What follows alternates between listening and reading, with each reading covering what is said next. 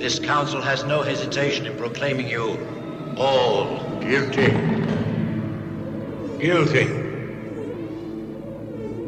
Guilty. Guilty.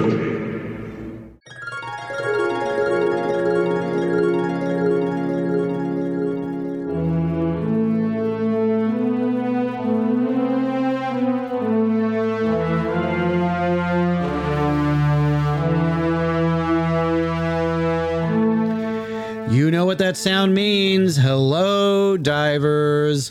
Welcome once more to the one, the only, unless you try to search for it online, the Deep Dive Podcast. This is the podcast where each episode we strive to find something, anything, to watch on streaming media. I'm Tom Feeney, writer for Wang's Shop Movie Magazine, and joining me here in Studio D is my co-host with the most, the magnificent Mandalorian. Hello, Manda. Hello. Man, every time I hear our intro, it just gets me pumped. Gets me pumped to sit down and watch a 4-hour miniseries. Yeah, it usually makes me have to go to the bathroom. Okay, well, welcome back, listeners. TMI, thank you. We're so excited that you're here. I mean, we have just so much to cover. We do indeed. Where do we even start? Oh, I know. That's right. Yeah. We know what that means. Yeah, it's time to disco down. Oh, yeah. Let's take it back to 1977, baby. Oh, yeah. Oh, we are about to go into our Star Wars minute. Nice. Oh, man. I've so been much waiting. news. I know we normally say this so much, but there is so much. There's a lot to take in. Can you imagine being in a disco in the 70s and they start playing this? Everyone would just... I don't really have to imagine it. Oh, yeah. Anyways. Thanks. So by the time that we're recording this, we're coming to the end of the Star Wars Celebration weekend over in Anaheim, California. Yep. By the way, we have to go to that. Yeah, we do. It's just the coolest thing ever. I mean, I don't know if we'll be able to afford it, but even so. I get to wear my Jar Jar mask. You know what? That guy got so much hate. He got so much hate, but I love Jar Jar. Really? Really? I tolerate Jar Jar. I tolerate him. Okay. Anyway, so we've got some scoops, some little bits of information for you. Oh, yes, we do. So, okay, as normally at conventions or cons, they usually have trailers or leaks or, things to kind of sweeten the time that we have to wait for these things to come out. One of them, of course, is some Ahsoka stuff. Yes. Ahsoka is filming right now. I think they said they're in the third or fourth week of production, so they're still going on. And they did release some sort of mock-up, some trailer. We didn't get to see it because everything's under wraps. Of course, it's Disney. We know that, right? But what we do know is that we're bringing in Sabine Wren. Yep. And that they are... Hopefully, we're going to tie in the end of Rebels, and we get to see Ahsoka and Sabine really go after and try and find Grand Admiral Thrawn. And, I mean, I don't know if we're going to see Ezra, but that's probably the end goal. Yeah, that's interesting. Yeah. But for all of us who've just, we've waited so long for Ahsoka's tail to kind of be there, we're going to get to see her. And also the actress playing Sabine Wren, she's apparently like a major Star Wars nerd. Which... I think Dave Filoni and Jon Favreau, they seek out people that know what this is about. Because they get into it. Yeah, right? And it's the only way to really trust that you're giving the best performance. Yeah. So, by the way, just a little thing here. If you are not a Star Wars nerd, you may want to skip ahead a little bit or a lot. Just saying. Because, I'm sorry, we like Star Wars. We like it a lot. We do. And if it's not your thing, that's absolutely fine. Bad. Oh, I mean, good. Yeah, that's fine. It's fine. Yeah, we don't want to lose the last two listeners we have. But you may want to skip ahead just a bit. Just a little bit. Oh, we also got some Mando Season 3 stuff. Yes, we Super did. cool. We're also going to see Babu Frick, the tiny, tiny little alien monkey thing. Yeah, he reminds me of that, the prawn Muppet. Oh, what's his name? The Cajun guy. Yeah, I can't remember. Oh, Pepe. Pepe. Oh my goodness. And because he was from Rogue One, yeah, if you remember. And so I don't know if it's actually Babu or if it's just one of his species, but I'm so excited for that because he's just adorable. And I think that they've obviously proven they can bring these characters to life with absolute believability. Oh yeah. And also just a little while ago, today, like a few hours ago, we found out that they've renewed season 4 for Manda. That's right. John Favreau said he's writing it now. So amazing. So where can they go? It's amazing. I'm excited because I kind of thought like, all right, well, how do you top Luke Skywalker? Like, how do you top that? I don't know. So that leads me to believe it's going to be huge. It's going to be big. Yeah. But yeah, so much happened this week. So much happened. And it's interesting because one of the other things that they showed a full trailer for and released it was Andor. Yes, and the new logo now. Yeah. Oh, it looks so cool. And it's interesting because honestly, they announced it and I was not into it because I was like, well, we know what happens to this character. Yeah. We know. But after watching the footage, I'm like, yeah, I'm in 100%. I don't know if I was interested in his big origin story because I was like, he's gonna, okay, spoilers, but they don't end up making it, right? Yeah. But if you've watched Rogue One, but I think what's really cool too is that they have said there's going to be 24 episodes only, like 2 seasons, that's it, and we're going to get like a conclusive, clear-cut vision of who this person is, right? And I hope that we get to see Jin too at the end of it. I don't know if they're gonna do like flash forwards or anything. I don't know. Yeah. But and you know who else was in there? Stellan Skarsgård, because why not? Of course. He's in everything. As well, and he should be. I really love him. Yeah. I can't think of a bad. I really truly can't. But I just love that he's got his fingers in every universe. Like he was in Pirates of the Caribbean.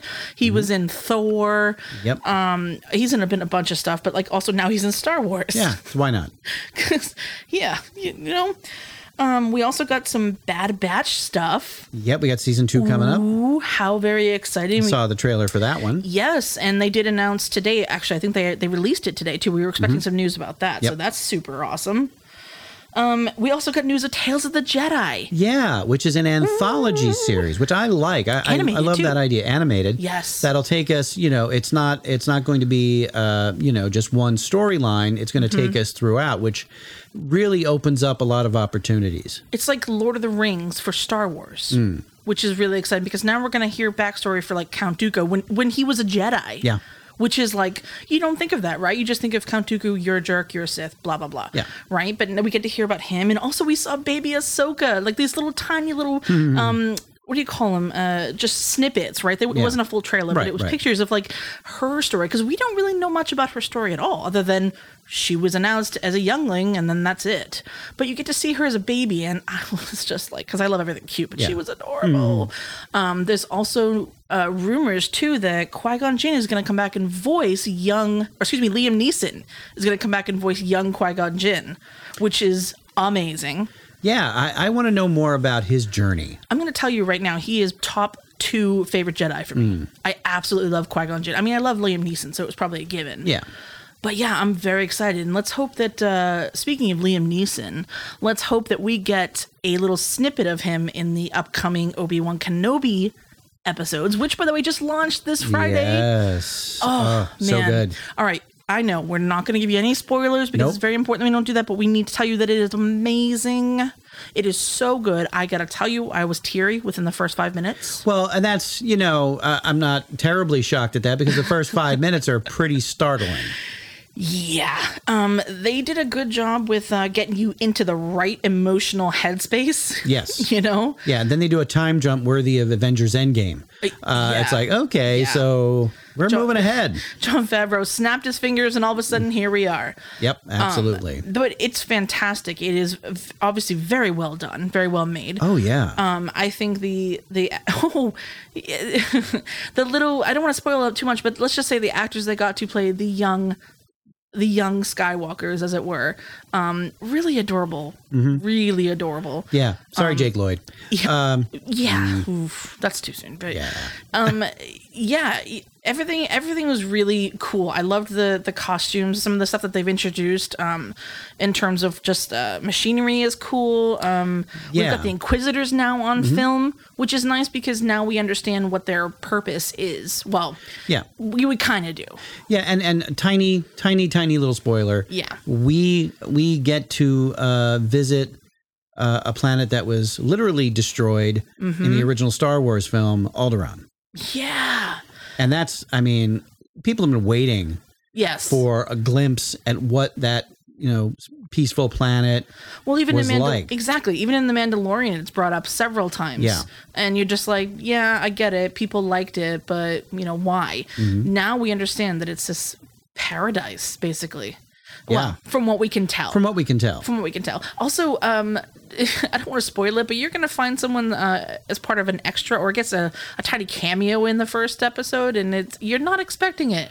Yes. You're just You might even miss it a little bit if you're not really paying attention. Yeah. And so one thing, this is just me, but one thing I do when I'm watching these shows is I always turn the closed captioning on. Oh, yeah. Because I want to be able to see, first of all, appreciate the writing, but also, when a character speaks, it tells you who the character is. Yeah. And then the dialogue. So immediately I know who this character is, right? Because of what's on the screen, and that kind of, I don't know.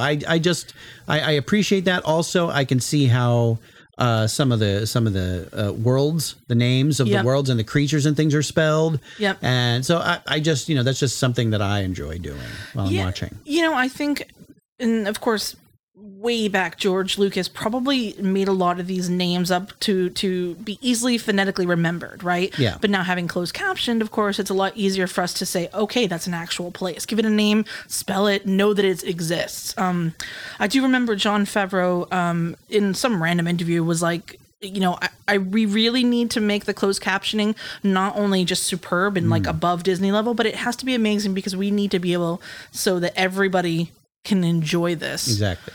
Which is just, Star Wars is for everybody. Yeah. So. Nice. Oh, and you were talking about Dooku's origin story. There has been a rumor over the course of Star Wars Celebration, one that has not been denied, by the way, that is that there may be a Emperor Palpatine prequel in the works. I don't even know how that would go. I don't know either. But and furthermore, the rumor says that Loki himself, Tom Hiddleston, may portray the young Palpatine. I mean, don't get me wrong. I love Tom Hiddleston. I truly do, and I love Loki. I love everything about him. I'm having a hard time seeing it, but also at the same time, like, I think that could work.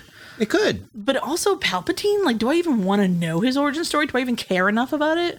I mean, I'll probably. Well, I mean, they would. I'm sure they would add additional layers to his. Yeah. He may not have always been like that. I mean, he may have. He may have been turned by Darth Plagueis, his master, right? True, and all true. that sort of thing. But you never know. I mean, if a show like House of Cards can do it, certainly Lucasfilm and Disney can do it. They can do anything. They really can. But, and also, speaking of that anthology, we're probably going to get some more information on Yaddle. They're going to give Yaddle her final... Like, we've always seen, literally glimpses of her. Right. And by the way, that's a female Yoda. Yeah. Well...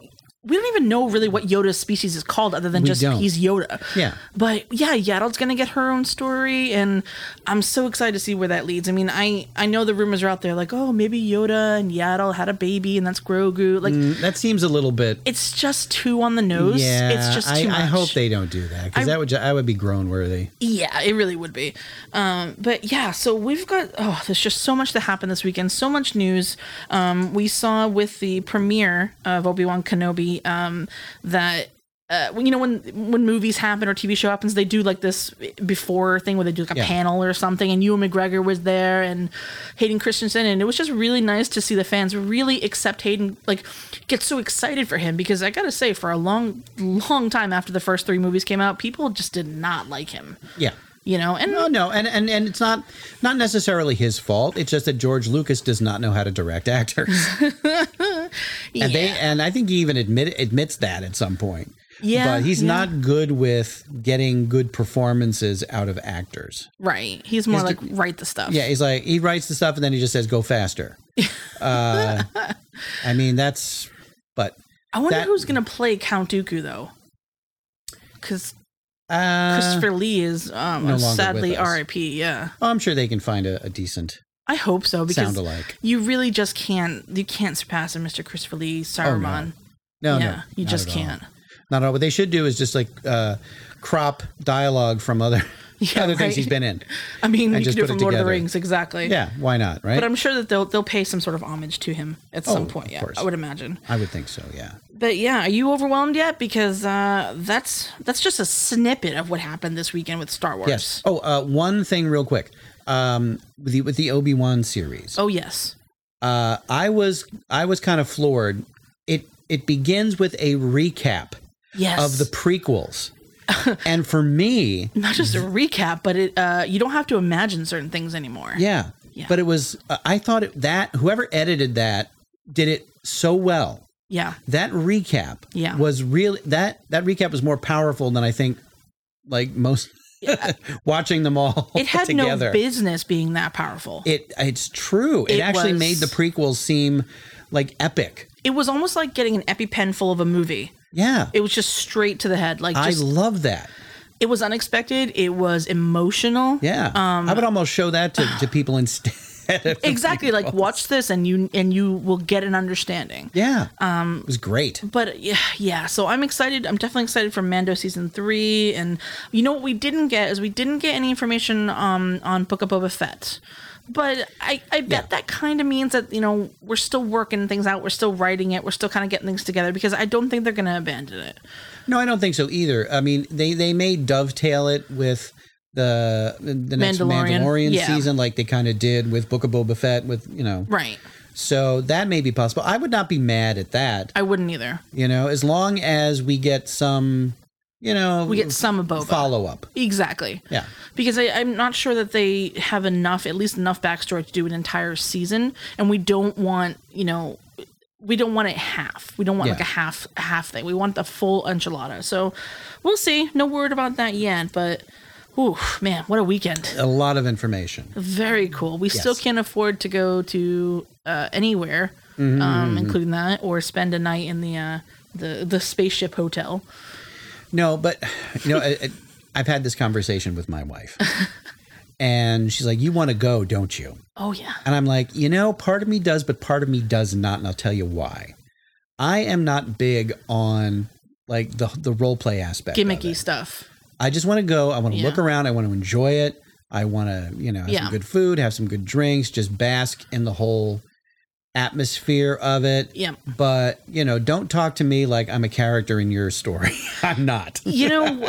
I think I'm on the same page. I think if I want to go and experience something, I want to be able to suspend belief and think that I'm actually in Tatooine having a dinner from the local cuisine or something, or that I'm really on a galaxy spaceship. So yeah, I get that. I also think it's kind of like wanting to buy a Tesla because I really want one. Yeah. I just don't want to give Elon Musk any more money. I understand. That. I understand that. But I am of the opinion, and time will tell if I'm correct, that once all of the diehard Star Wars fans with disposable income go through that hotel, they will take it and just turn it into a place where you can stay and not have a lot of that other stuff. Oh yeah, I'm sure they'll leave that to the theme parks and that kind of thing. I'm hoping that's the case because maybe then in the future I might consider it, but now it's a lot of money to spend on like a half experience. Right.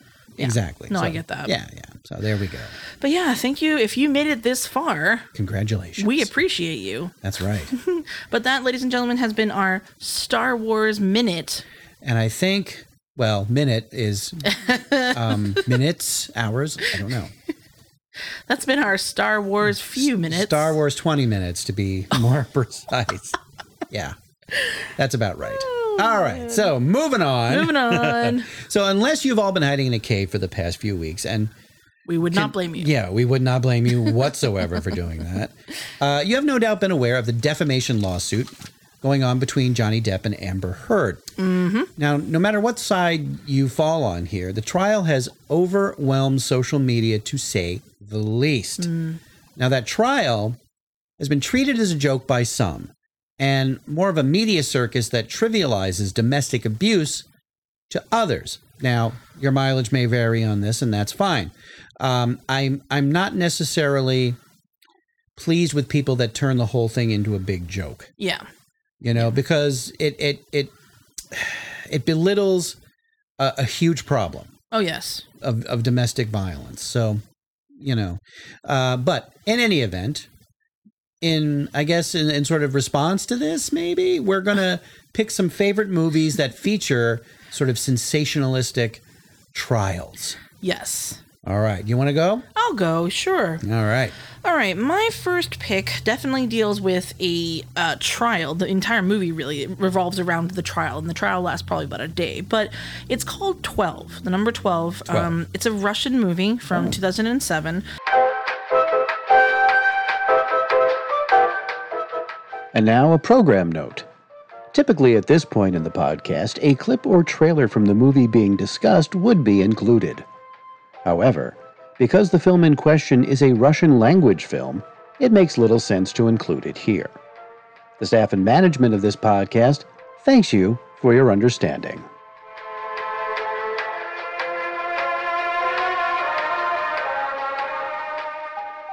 This, of course, was picked with absolute respect to what's going on right now in Ukraine. But unfortunately, it's very sadly and unfortunately parallels kind of some stuff. So it is based on 12 Angry Men. Now, of course, we know that as being a very famous black and white film where the idea is the jury has to prove the reasonable doubt factor, right? So is this person guilty beyond a reasonable doubt? What is reasonable doubt? Certainty, right? So are you 100% certain this person did something? So in this case, another jury of 12, hence the number 12, is tasked with the job of convicting a young boy who was on trial for the murder of his stepfather. Now, I think the boy is very young. He may also be around the 12, 13 age, but although it's not explicitly said. Keep in mind, I watched this with subtitles and like translation, and I don't know if it was necessarily correct, but whatever. What you need to know about this is that the evidence is insurmountable. At least it seems that way. And the jury is all men, and they make no certain attempts. They don't make any attempts to really hide the fact that there's corruption. There's, you know, you just look at Russia's history. I mean, it's full of corruption and war and just really not wonderful things, right? I mean, example right now, what's going on with Ukraine. But ultimately, these 12 men think that the case is closed shut. It's just an open shut book. The kid did it. He doesn't like his stepfather. He was jealous, whatever. As the boy is sort of testifying, giving his side of the story, there's flashbacks to his very painful upbringing. And of course, you know, he didn't have a very happy or healthy one. And so, you know, juries are using it as fodder or as canon material to say, okay, well, he's guilty. And at the end, or sort of towards the middle, when they're all just convinced of it, there's one juror that says, I'm not convinced. So this is where that factor of reasonable doubt comes in, and it parallels 12 Angry Men, because that's sort of what happened in that film as well. It took one person, because of course these verdicts have to be unanimous, meaning everyone agrees. And without it, either, I think in some cases they're thrown out the window, the cases, or you can't proceed, or, you know, it's stuck in some weird limbo thing. So, of course, the other 11 jurors are upset with this gentleman because they're like, you know, we want to get home to our families. Like, we know this is a clean, you know, close and shut case. But he he's revealed to be a ex military informational person, like an MI5 kind of guy. And so he really goes into the facts, and he looks at every facet of information that they have, of evidence they have. And really, one by one, he starts to convince, or at least give information that convinces the other jurors of this boy's innocence, which again parallels 12 Angry Men. Right. And so by the end of it, now we've got all 12 jurors on the opposite side. You know, they believe this child did not murder his stepfather. We have evidence of criminal activity, and unfortunately, with like most films or shows about anybody in Russia, the oligarchs take center stage with that, you know, with corruption and whatnot. But that same juror who stood up for the boy refuses to set him free, to acquit him. And the reason being is that he understands if the boy is acquitted, that means that there's evidence of the contrary, which is that the Russian mob or, you know, these capitalistic people killed the stepfather. And he's afraid that the boy will then become victim to that because they don't want to be caught, or whatever the case may be. Right. So it then is a reversal of the jurors then having to convince him, you know, acquitting is the right thing to do. And it's sort of left on a bit of a, not a spoiler or like a hanger, because the end of the trial comes and the boy is acquitted, but you don't know what happens afterwards. Right.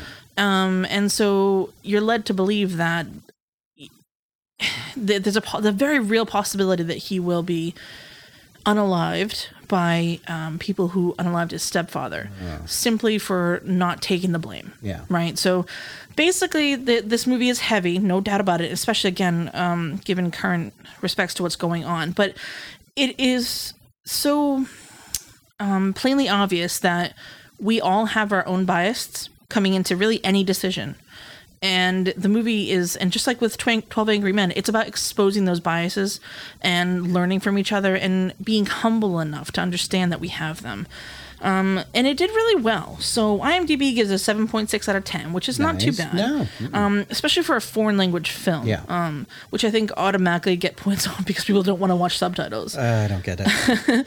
Rotten Tomatoes gives it a 77%. Metacritic gives it a 72. So it's pretty high up there. I actually found it on Apple TV. You can rent it for $3.99.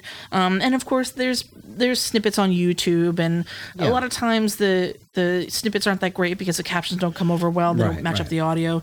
But what's really great about this movie in particular is that when I went to go research where it could be found, one of the websites I use is called justwatch.com.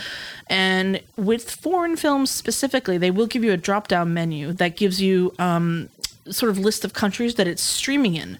So you can select China, for example, or, I mean, maybe not China, but, you know, like other places, like England, for example, whatever, France, and it will let you know where it is streaming and how much it is. So if you were ever curious, or if some of our listeners live across the sea from, you know, the United States, there's a good opportunity that you'll be able to find out where these foreign language films are just by visiting that website. Very nice. What year did it come out again? 2007. 2007. Very interesting. I had never heard of it. Yeah, and when I was reading the plot of it, I was like, this is literally just 12 Angry Men. Yeah. Except it's not about with an 18-year-old boy. And right.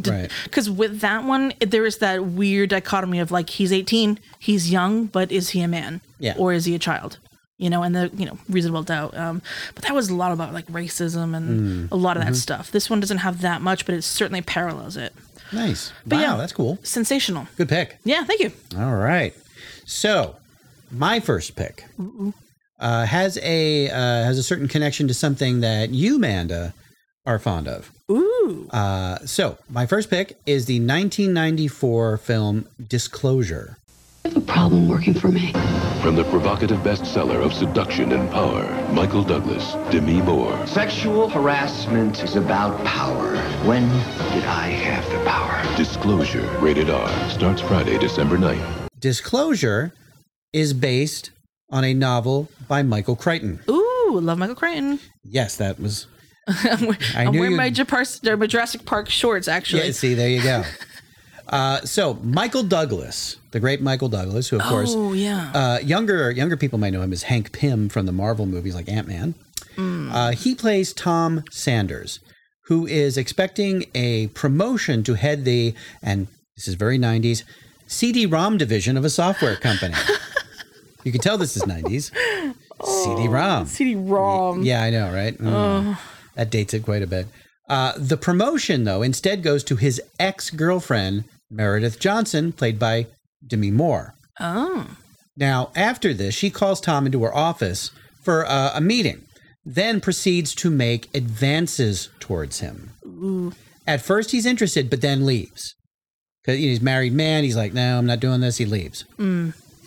After that, Meredith begins a campaign of terror against Tom, filing a harassment suit against him. Ooh. He fights back with a lawsuit of his own, but finds it difficult to get people, including his wife, to believe him. And is that because he's a male? It's because he's a male, and Demi Moore in 1994 was hot stuff. Oh, okay. Still is, but, even more so. But, as, this is not your typical kind of, drama here. There is, some courtroom scenes, some back and forth. You find out, though, that all is not what it seems because, this is a movie. There's a larger conspiracy afoot to discredit Tom and make him a patsy for problems that existed with the company's production of CD-ROMs in, I think, Malaysia. Right? So they were making him a scapegoat to blame him for the problems. They were going to file the lawsuit and then use that as grounds to, fire him and embarrass him and blame him for, what was going wrong with the production. Yeah. But he gets some help from an anonymous source. Ooh. And through this anonymous source, we find out who it is later on in the movie, but he discovers just how high the conspiracy within the company goes. Yeah. And it's interesting because it deals with, sexual harassment, which in the 90s was kind of just beginning to be a sort of a hot topic. So more still in the taboo side, like you didn't talk about it. Yeah, you didn't really talk about it, but by 1994 there were a lot more, the glass ceiling was beginning to break, and there were a lot more women being, promoted for like high level positions and things like that. Mm-hmm. And it's well done, but it's a little exploitive in certain ways. Sure. And they kind of imply and heavily that it was Demi Moore that was the cause of all the problems with the CD-ROM production and things like that. And so she was trying to, she wanted the promotion and blame him for sexual harassment and blah blah blah, which with the Amber Heard trial, as we discussed earlier, people will say, and rightly so, you should believe the accuser. Yeah. And, in a circumstance like this, it was, you don't. Right. You weren't supposed to. And it's really interesting to me as kind of a snapshot of the 90s with the attitudes of that time. And of course, Michael Crichton gets, credit for kind of being a little bit, prescient. Kind of seeing where things were going. Mm-hmm. So what's interesting, though, one of the things about this is that the movie deal was made before the book was published.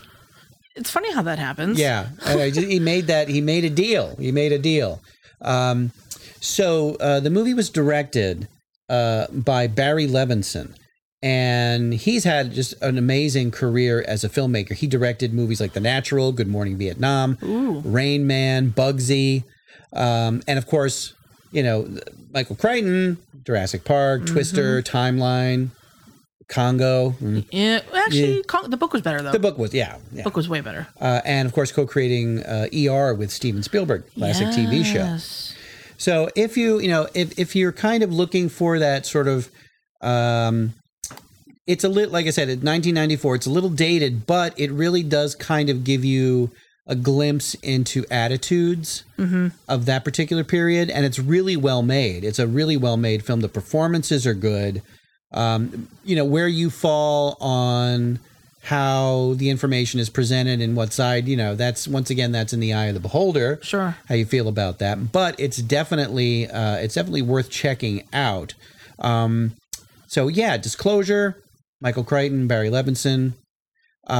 Score-wise, It gets an okay 6.1 out of 10 on IMDb and a just barely fresh 60% score on Rotten Tomatoes.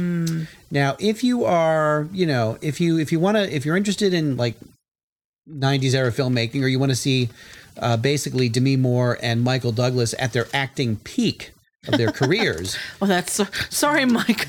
Yeah. Sorry, Michael Douglas. You're peaking then like 40 years ago. Yeah, I mean, when they have to digitally de-age you, maybe. Sorry. So, Disclosure is available on most streaming services like iTunes or Prime Video, and it starts at about $2.99 for a rental. Nice. Yeah. Good pick. Yeah, thank you. I honestly thought that you were going to talk about that movie with Glenn Close. Oh, Fatal Attraction? Yeah. Not so much of a trial thing. It's not, but it's also one of those like believing, who do you believe over the man's not being trusted, basically. Because, yeah. If you do want to see a courtroom drama, kind of, it's sort of an honorable mention, but Jagged Edge. Jagged Edge with Glenn Close and Jeff Bridges. Really good movie. Really good courtroom movie. Just an aside, the only problem, and this is like so obvious, there's a lot of courtroom scenes in this movie, but in the middle of one scene, Glenn Close is wearing two entirely different outfits as they go back and forth. Nice. It's like, who's the continuity person on this movie? Didn't do a good job. I love finding those things. Yeah, usually it's something dumb like the glass on a table is half full, and then it's empty, then it's full again. It's like, okay. But yeah, so that's my first pick, Disclosure. Good pick. Thank you. All right. Well, something that we've noticed with this, Amber Heard, Johnny Depp situation is that, and really in any trial, a person's being or how they act or the way that they speak is highly criticized. Everything is noted. Every small detail is picked apart in the court of public opinion, right? As is in my next film, which came out in 1988, right? It's a little bit of an older movie. I'm not going to give you the title yet because I'm sure that you'll be able to guess by what I'm saying. But it starts with a campground and a bunch of families are hanging out, right? And Friday the 13th.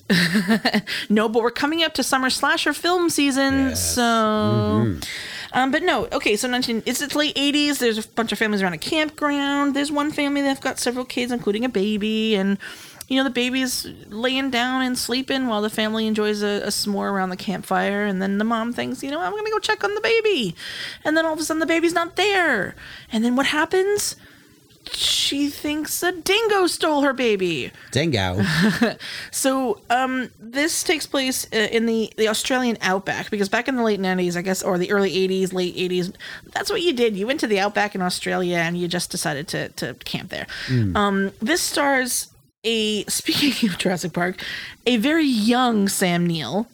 Like super young Sam Neill, and a young Meryl Streep who has a really fantastic Australian accent.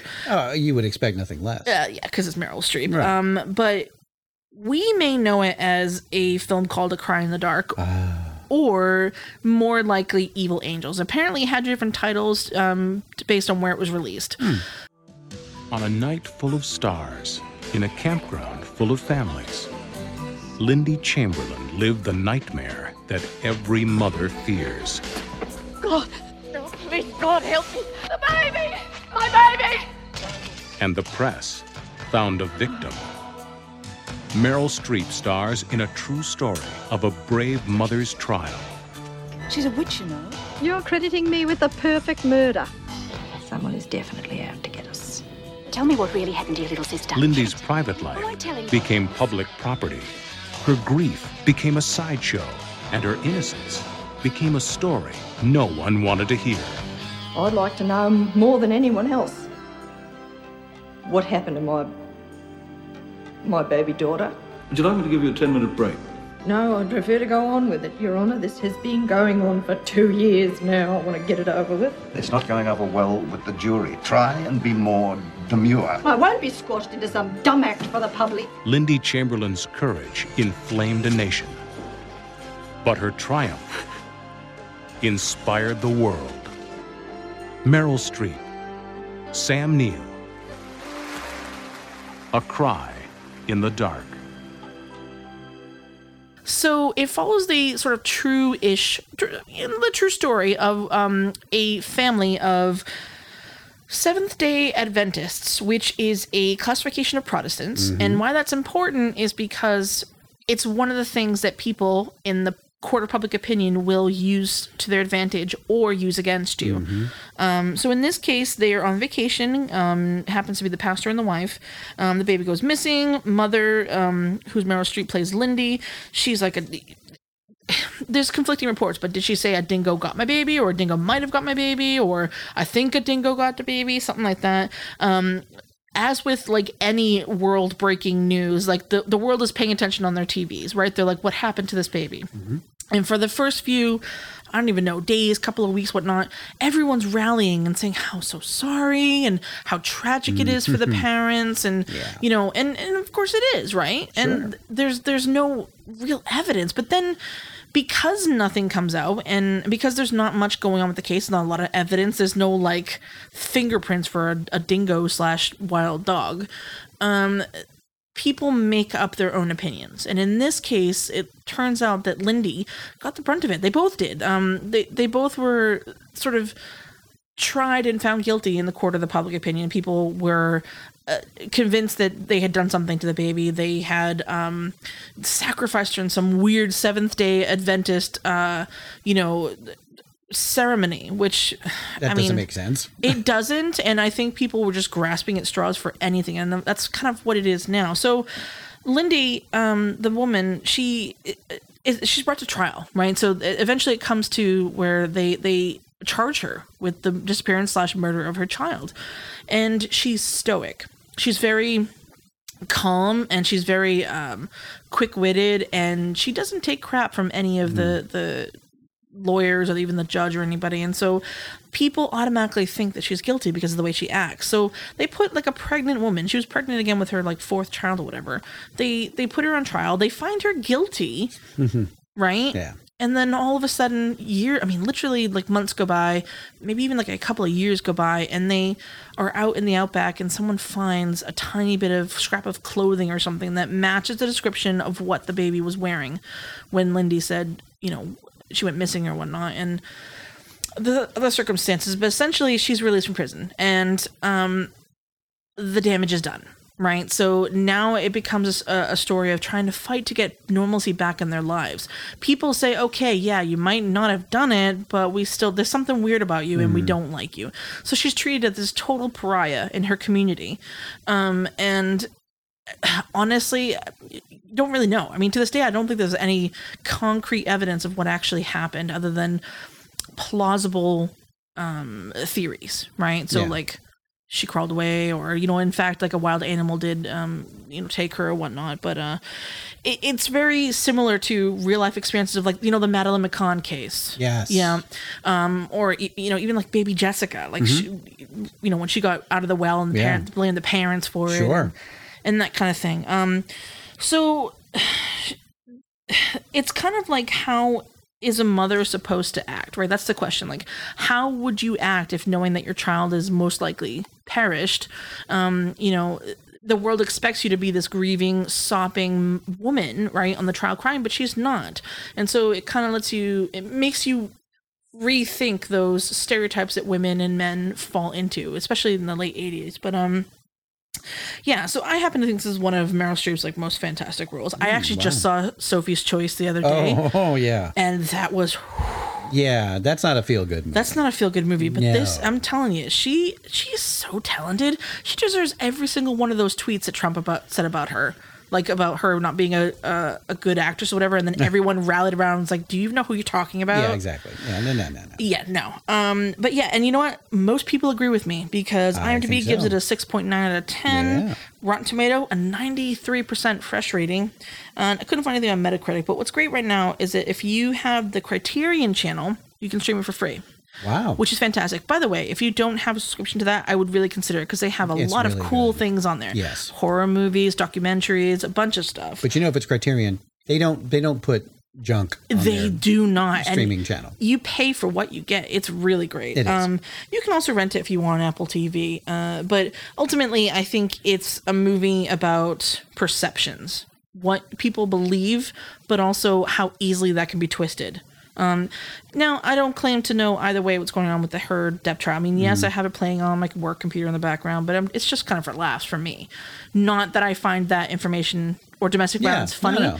But all the memes that have come out. But it's funny to me, or it's interesting to me to see the reactions of some of the people who do make these memes out of like a snippet of 30 seconds of somebody speaking. Or, there was one trial lawyer, one psychiatrist, I think he was, who did this weird thing with his mouth. And I don't know. But it's crazy how on the world stage, everything is picked apart. Oh, yeah.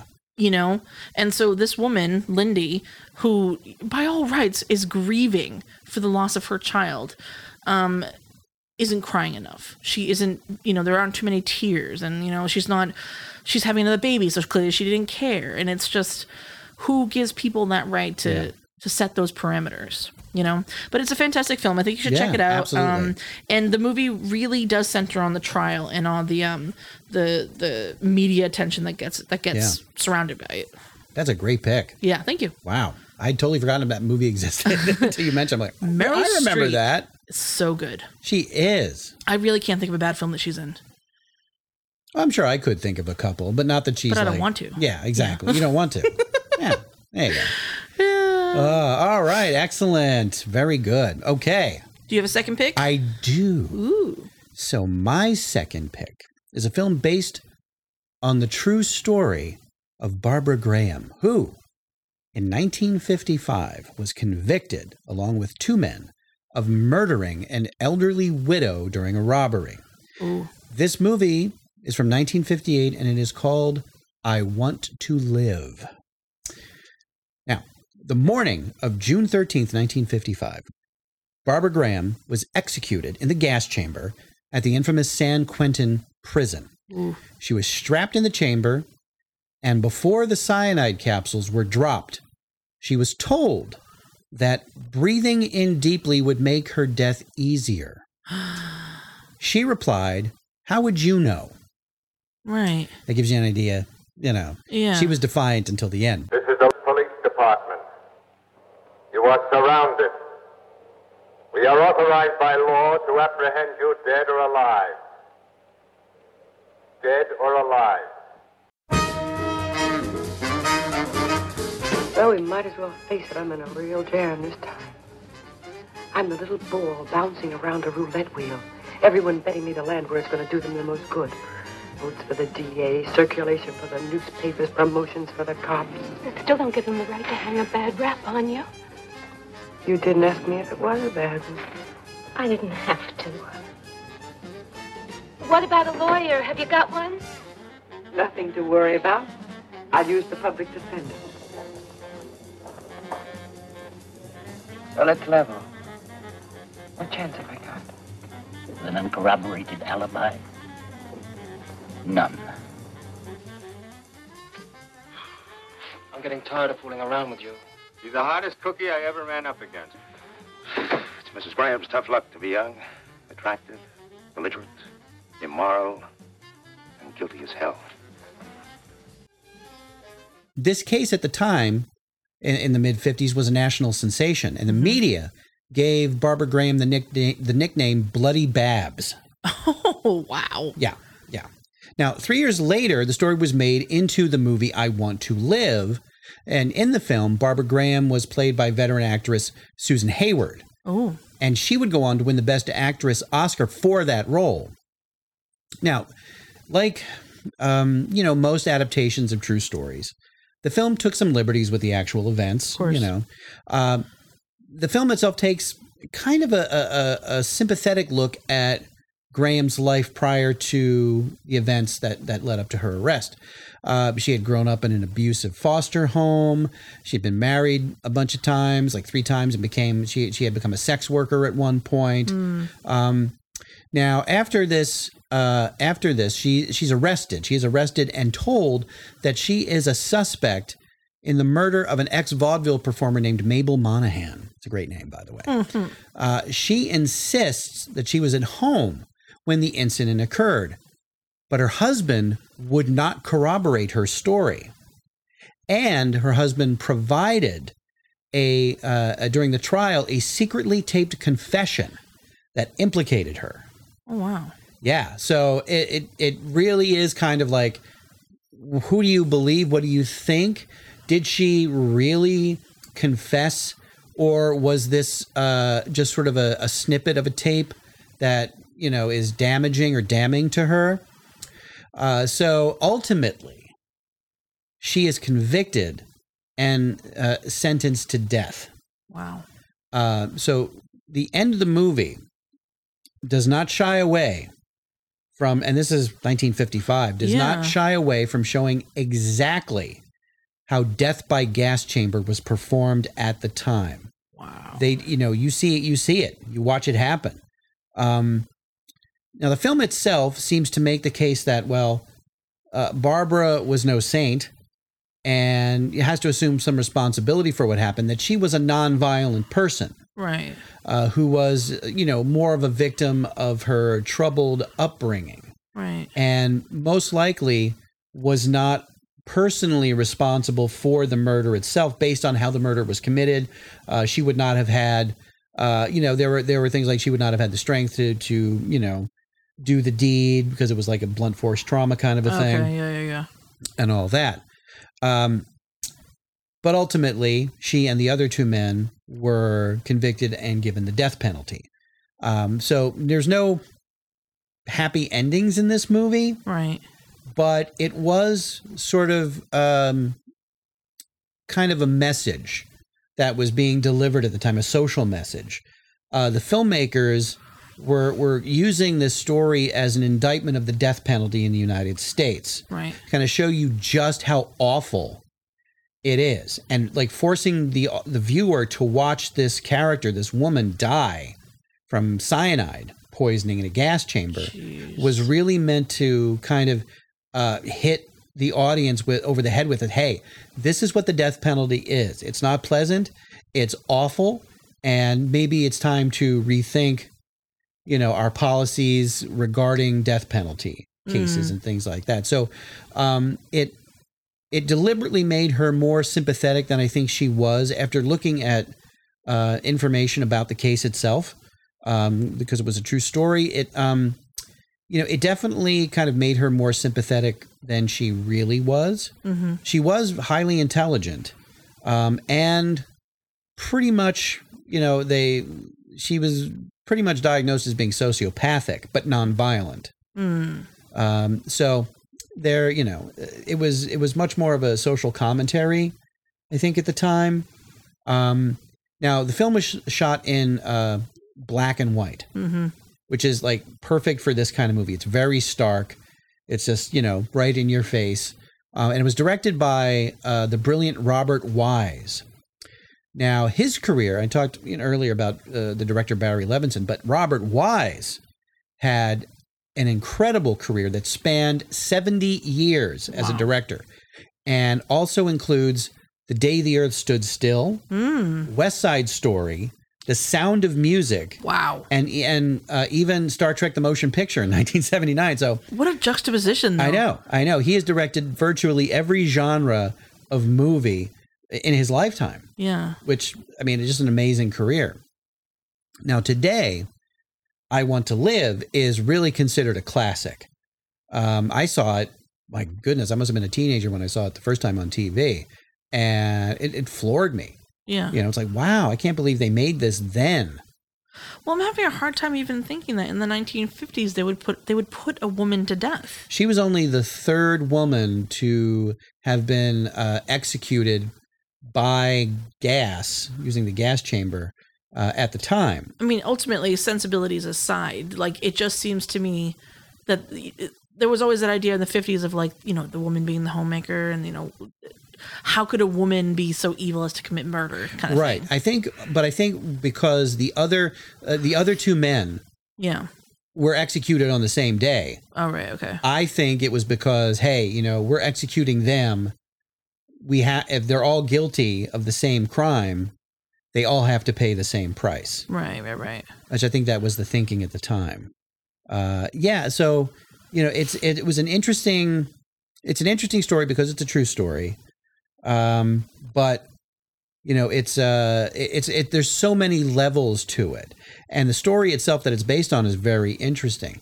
I watched on YouTube, there was an interview with the actress Susan Hayward, like 30 years ago or so, about this film. Yeah. And the interviewer asked her point blank, "Do you think she was guilty?" And she basically kind of, reluctantly said, "Yeah, I think she was guilty." Even though she had to play the part sympathetically. Right. Does modern evidence suggest that she was guilty? So that really depends. So there is some evidence that may suggest that she wasn't guilty or guilty of actually murdering the woman. Right. But given her past, given her criminal record, because she had a criminal record not just for prostitution and things like that, but for theft. And she worked for a man who would force her to corral men into a building, and then they would rob them, things like that. So she did have a history of criminal behavior, but nonviolent criminal behavior. Right. So, how responsible she was, I think, is kind of up for grabs, depending upon who you talk to. But in any event, she had to pay the ultimate price for that. And, to this day, people are like, well, was that fair? Right. Basically, even if she was just part of it, and, did she deserve to be executed, especially in the manner that she was executed? Yeah, I can't imagine that it was an easy watch, but also that it was quick. No, I don't think so. I mean, and the execution itself was stayed a few times, but only by minutes. And it's just like, and she was, it's funny because from the reports, it was like, just get it over with. She was like, just get it over with. History has a habit of doing that to women. Anne Boleyn, that happened to Anne Boleyn. Yeah. They stayed it like 3 or 4 times. Yeah. Yep. And so it's interesting because it is shot, like I said, it's a black and white movie. It's very straightforward. There's no camera tricks. There's no, it's not stylistic, and it's not meant to be. It feels, you feel like a voyeur kind of watching this movie, that you're like, ugh, and it's icky because you're like, yeah, okay, she's not a good person, but does she really, deserve this? Right. Who does? Does anybody really deserve this? That's a whole can of worms. It is. It really is, but I don't know. And that's kind of the point of this movie. Right. And the fact that it was made when it was made makes it all the more, I think, interesting for its point of view. It seems like it's a pretty radical idea in the 50s. Yeah. Yeah. Yeah, it was. I mean, now people are fighting for social justice. It deems the death penalty as being inhumane. Yeah. Cruel and inhumane, right? And, we're one of the only countries that still does it. Yeah. So there you go. And we're supposed to be the good guys. Let's not get started. Yeah, I know. Yeah. So anyway, the scores. So I Want to Live gets a 7.5 out of 10 on the Internet Movie Database and a fresher than fresh 94% wow on Rotten Tomatoes. So if you want to watch it, if you want to go see I Want to Live, it can be rented for $3.99 on Prime Video, iTunes, and Vudu, V-U-D-U. Yeah. That app. And I will say that this film is much, much better than the sequel, I Want a Ham Sandwich. That was a cash grab. We all know that. Oh, Mama The Cass. less said, less said about that, the better. Those are my picks. Wow. I do have one honorable mention. If you want to get a little bit of a pick-me-up from our pretty depressing picks, why don't you go watch Legally Blonde? It's available on Netflix right now, and it's hilarious. And it's about a trial, or it's about... it is kind of about the trial system, I guess, as it were. And if you like tiny dogs and purses. There you go. Or, you know what's a good movie? Philadelphia. Philadelphia, yes. Yeah. Not exactly an uplifting one either, but... Fair. But also about, trials. Oh, also, there's that movie with Denzel Washington. And that was Philadelphia. Oh, yeah. wait. Well, yeah, duh. No, it's about a female commander in the army, and the trial is, and he's going through trying to figure out how she perished. Oh. You know what I'm talking about, right? I do, but I can't think of the name. Meg Ryan's in it. Lou Diamond Phillips is in it. Yeah. Oh, good Lord. Anyways, I'll figure something out. Maybe I'll post it on our Instagram. If you're listening, Google it. I'm sure you'll figure it out. You'll get it. Honor? Something Honor. Good Lord. Anyways, speaking of our Instagram, if you are so inclined, and I think that it would be lovely if you visited us on Instagram, you can find us at The Deep Dive Podcast. But we also have a website. It is thedeepdivepodcast.com. Absolutely. Where you can find a complete library of all of our older episodes, including our very famous Halloween episodes, where we do an entire month of spooky Halloween horror fun. Sometimes we have guests. You'll also find links to all of our social medias, including Facebook and Instagram. Yes. Also, our email is there. Yes. By the way, we just, on our Instagram, if you check the link in the bio, there is a link to a link tree that has all of our sites and basically everywhere that you can find us. Linktree is awesome. I'm so glad they came up with that. It just makes so much more sense. It is. You know? Although, when you find a link tree and you click on it and there's no OnlyFans, you get disappointed. And I'm just we're gonna cut that out. Yeah, no. I mean, we're definitely not getting paid. I mean, you're not getting paid for this, right? No. But if you want to go ahead and check out some of our older episodes, we'd love for you to give it a listen. Especially, if you are listening to us via Apple Podcasts, they have this really cool rating system where you can give us a 5-star review, or a 5-star review, or even a 5-star review, or even a 5-star. I mean, we would appreciate any of those. I think it's only 5 stars. I think that's all you can give it. I don't think there's anything under that, to be honest. And I wouldn't check either. Trust us. On that. We're right. We're always truthful. Yes, indeed we are. But I take this opportunity to say thank you to everyone who has stuck with us from the beginning. We're going on 3.5 years now, which has been such a long time. What are you saying? Is it too long? Is it too long? What? No, to be fair, a lot of that was taken up by the pandemic. But you know what? I'd like to think that we provide a vital service. Because what do you do when you're home and all we have is our TV? You want recommendations. Netflix can only recommend so many, Friends episodes or whatever. That's why you have us. Exactly.